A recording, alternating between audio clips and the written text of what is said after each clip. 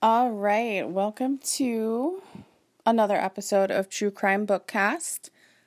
For those of you who are just joining us, we are on Instagram at True Crime Books 12, Facebook at True Crime Bookcast, and you can just email us at truecrimebooks12@gmail.com. Also, due to certain circumstances, we aren't really discussing books anymore, so I kind of painted myself into a corner with that name. I do want to recommend a movie starting this episode off. Little background information, I guess. I had briefly, in passing, heard about the West Memphis 3, which is what we are going to be talking about today. It was not my intentions to do this one soon, as I never really thought about it. But I happened to be watching a movie on Netflix the other day called Devil's Knot, and I got really, really into it. It is a great movie. And then at the end, it was stating things that happened to these boys. What they got sentenced to, whatever. And that's when I was like, is this based on a true story? So I looked it up, and of course, yes, it is based on the West Memphis 3. So I got a great idea that this is what I should share for this episode, because I did really, really enjoy it. If you're not familiar with this, well, get ready to have your world rocked. And if you are familiar with this, I did leave out some information, and we'll get to that when we get to it. So if you're yelling at me because you think I'm missing important things, I am so sorry. Okay, so we're going to start off, May 5th, 1993, Steve Branch, Michael Moore, and Christopher Byers were reported missing. These were 3 little second graders in the town of West Memphis. They were reported missing, I think, around 7 or 8 o'clock that night by Christopher Byers' stepdad. And immediately, people in the community began searching for these boys. From what I understand, it's a very tight-knit community. Everybody knows everybody, small town type thing. And so they went searching the woods where they were last seen going into. That night, they didn't have any successful findings, but the next day, the boys were found in the river or creek bed, whatever it is.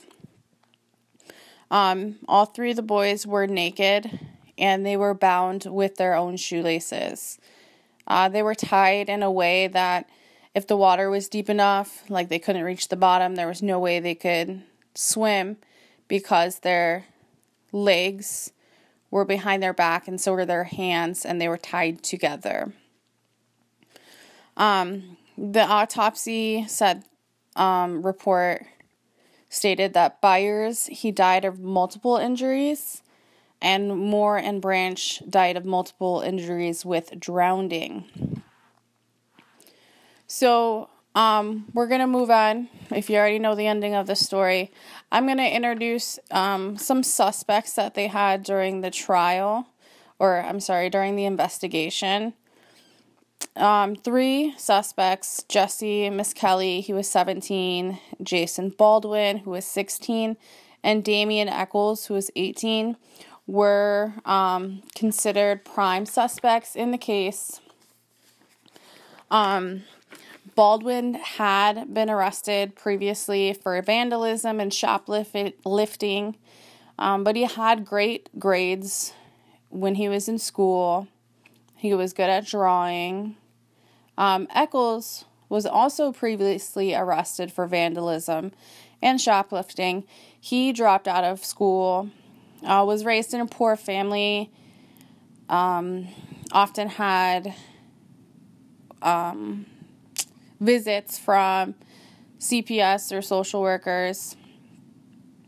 And he spent several months in a mental institution previously for like delusions, hallucinations, mood swings, etc.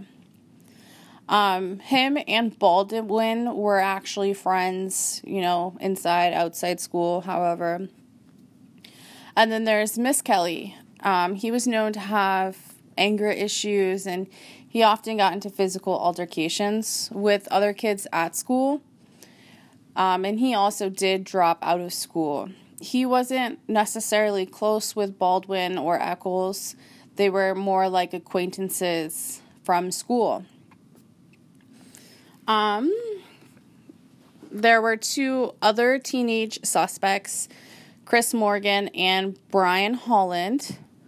Both had history with drugs, drug offenses, and both of them immediately left town after the murders took place. However, both were arrested in Oceanside, California, and when they were given a lie detector test, they both failed when questioned about their involvement in the murder of the boys.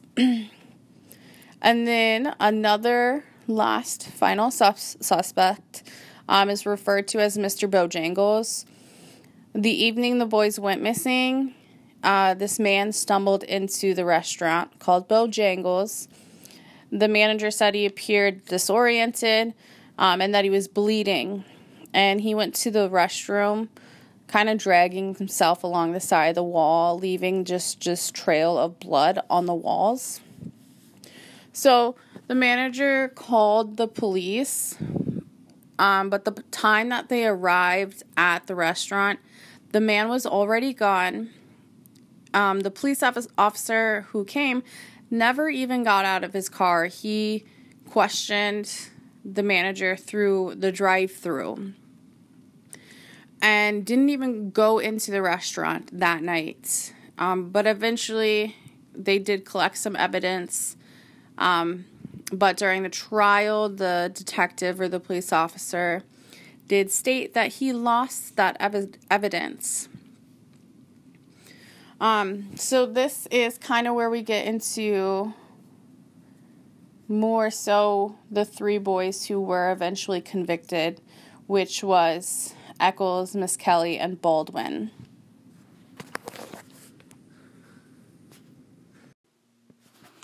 Okay, so the town kind of believed that there was like a occult overtone to this entire murder.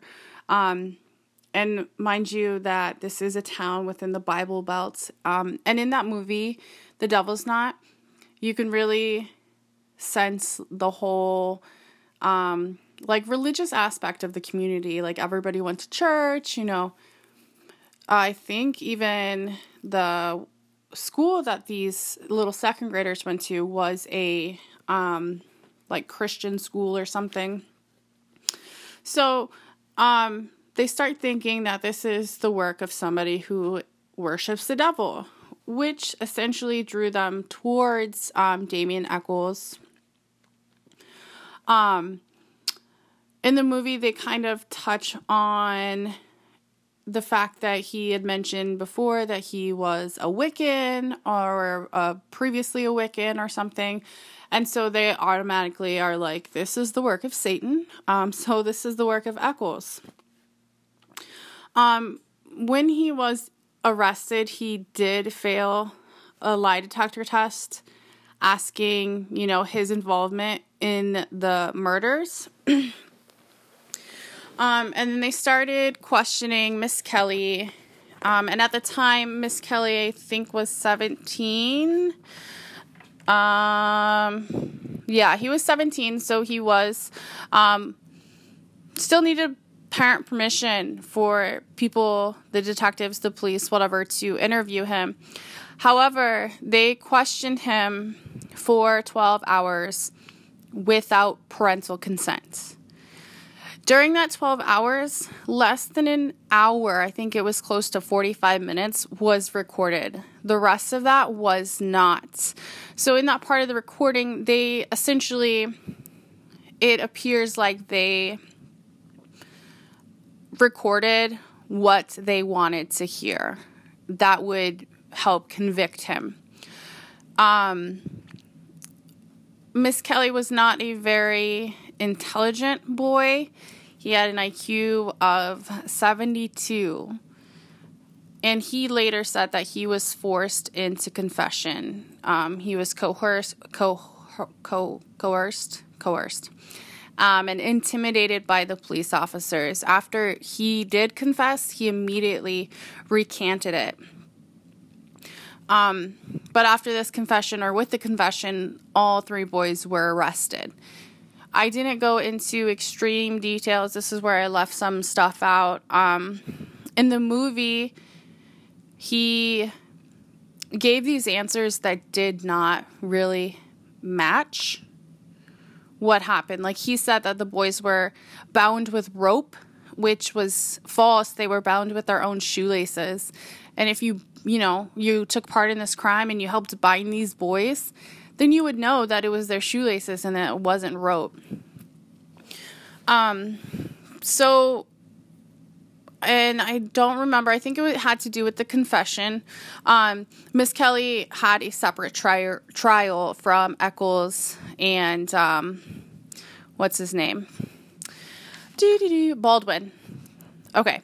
So, during Miss Kelly's trial, an expert on false confessions said, his was a, very classic example of what police coercion would make a confession look like. So he basically said that it was fake. Some inconsistencies were noted throughout each time he spoke or gave this quote-unquote confession. And essentially, a lot of the details that he gave were incorrect. But, this little town was convinced that these three boys murdered these small children. So he was eventually charged with 1 count of first-degree murder and 2 counts of second-degree murder. He was sentenced to life plus 40 years. And during Echols and Baldwin's trial,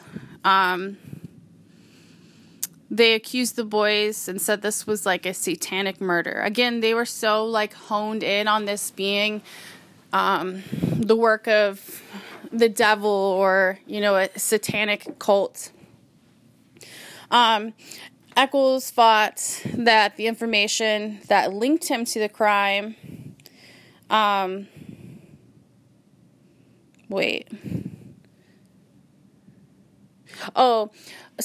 sorry.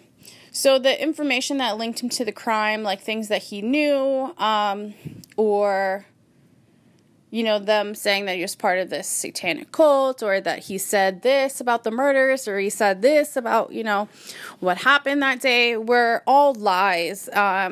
They were made up by the police officers or detectives, whoever was interviewing him, because there were no recordings of these things that the police officers were reporting him to have said. So, they said that he, I'm trying to remember one of the things that they accused him of.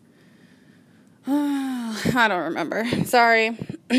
But regardless, both were found guilty of 3 counts of murder.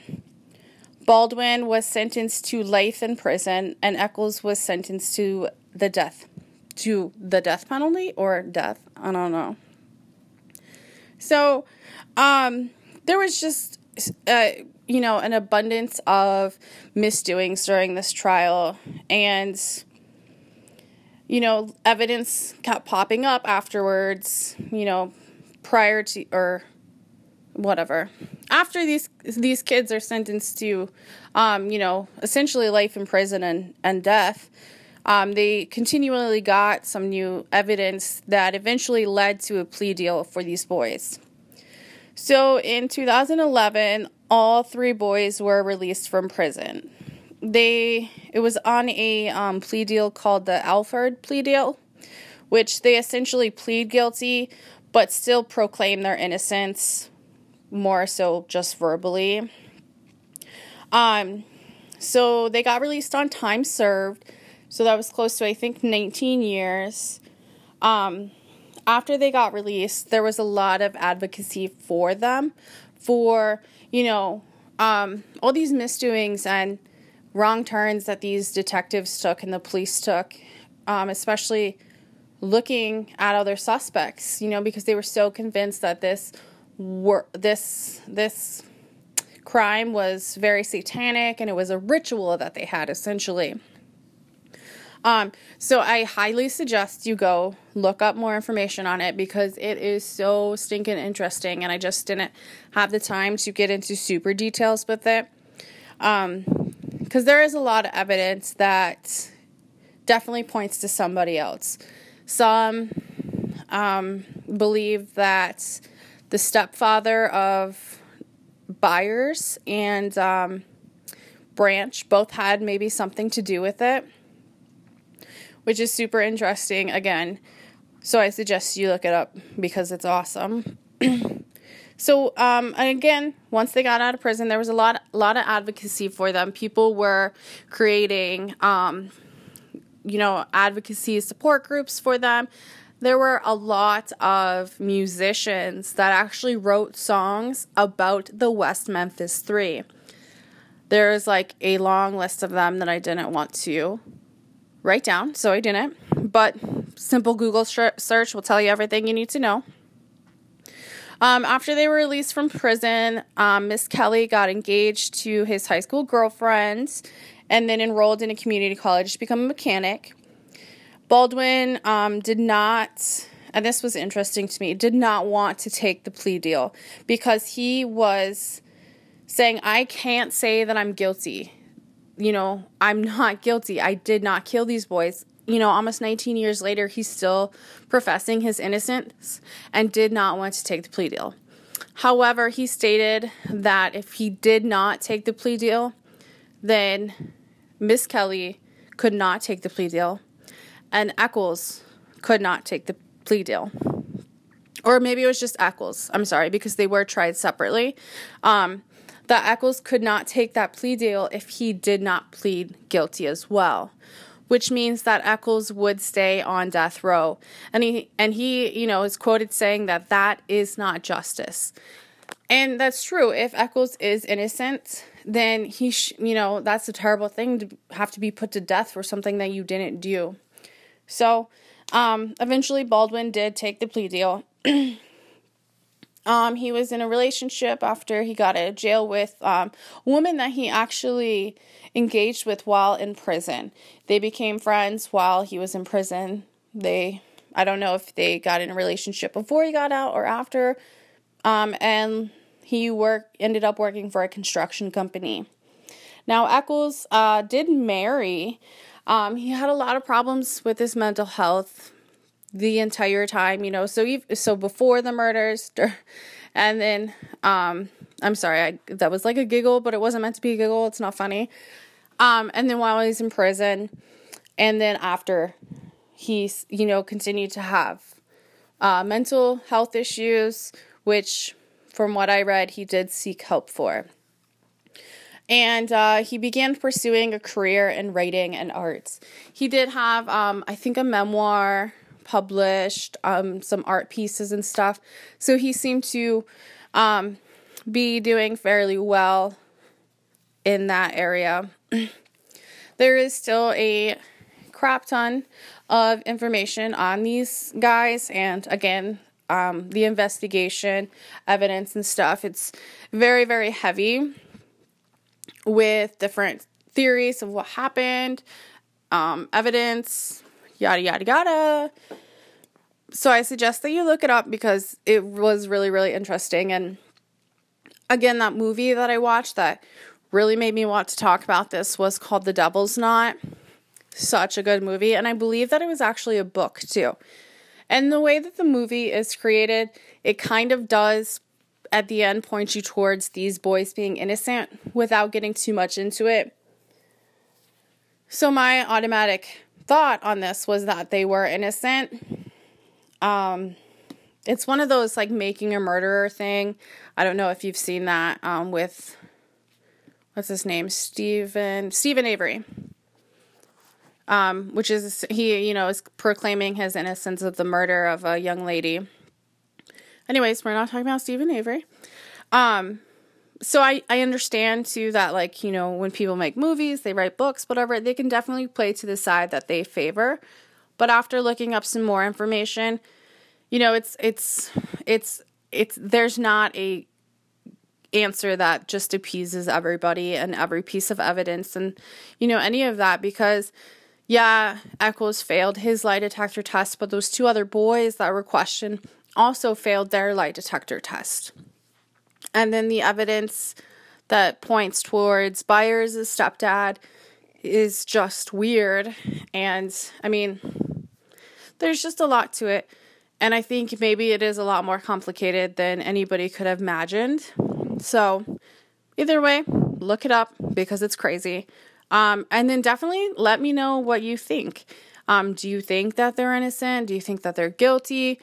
Who do you think did it? How do you feel about them spending 19 years in jail and then being released? Just what are your thoughts on such a pretty, what do I call it? Heavy hitter, famous, popular murder. Terrible murder of 3 little kids. Well, anyways, thank you for joining us this week, and we look forward to having you next week. Bye.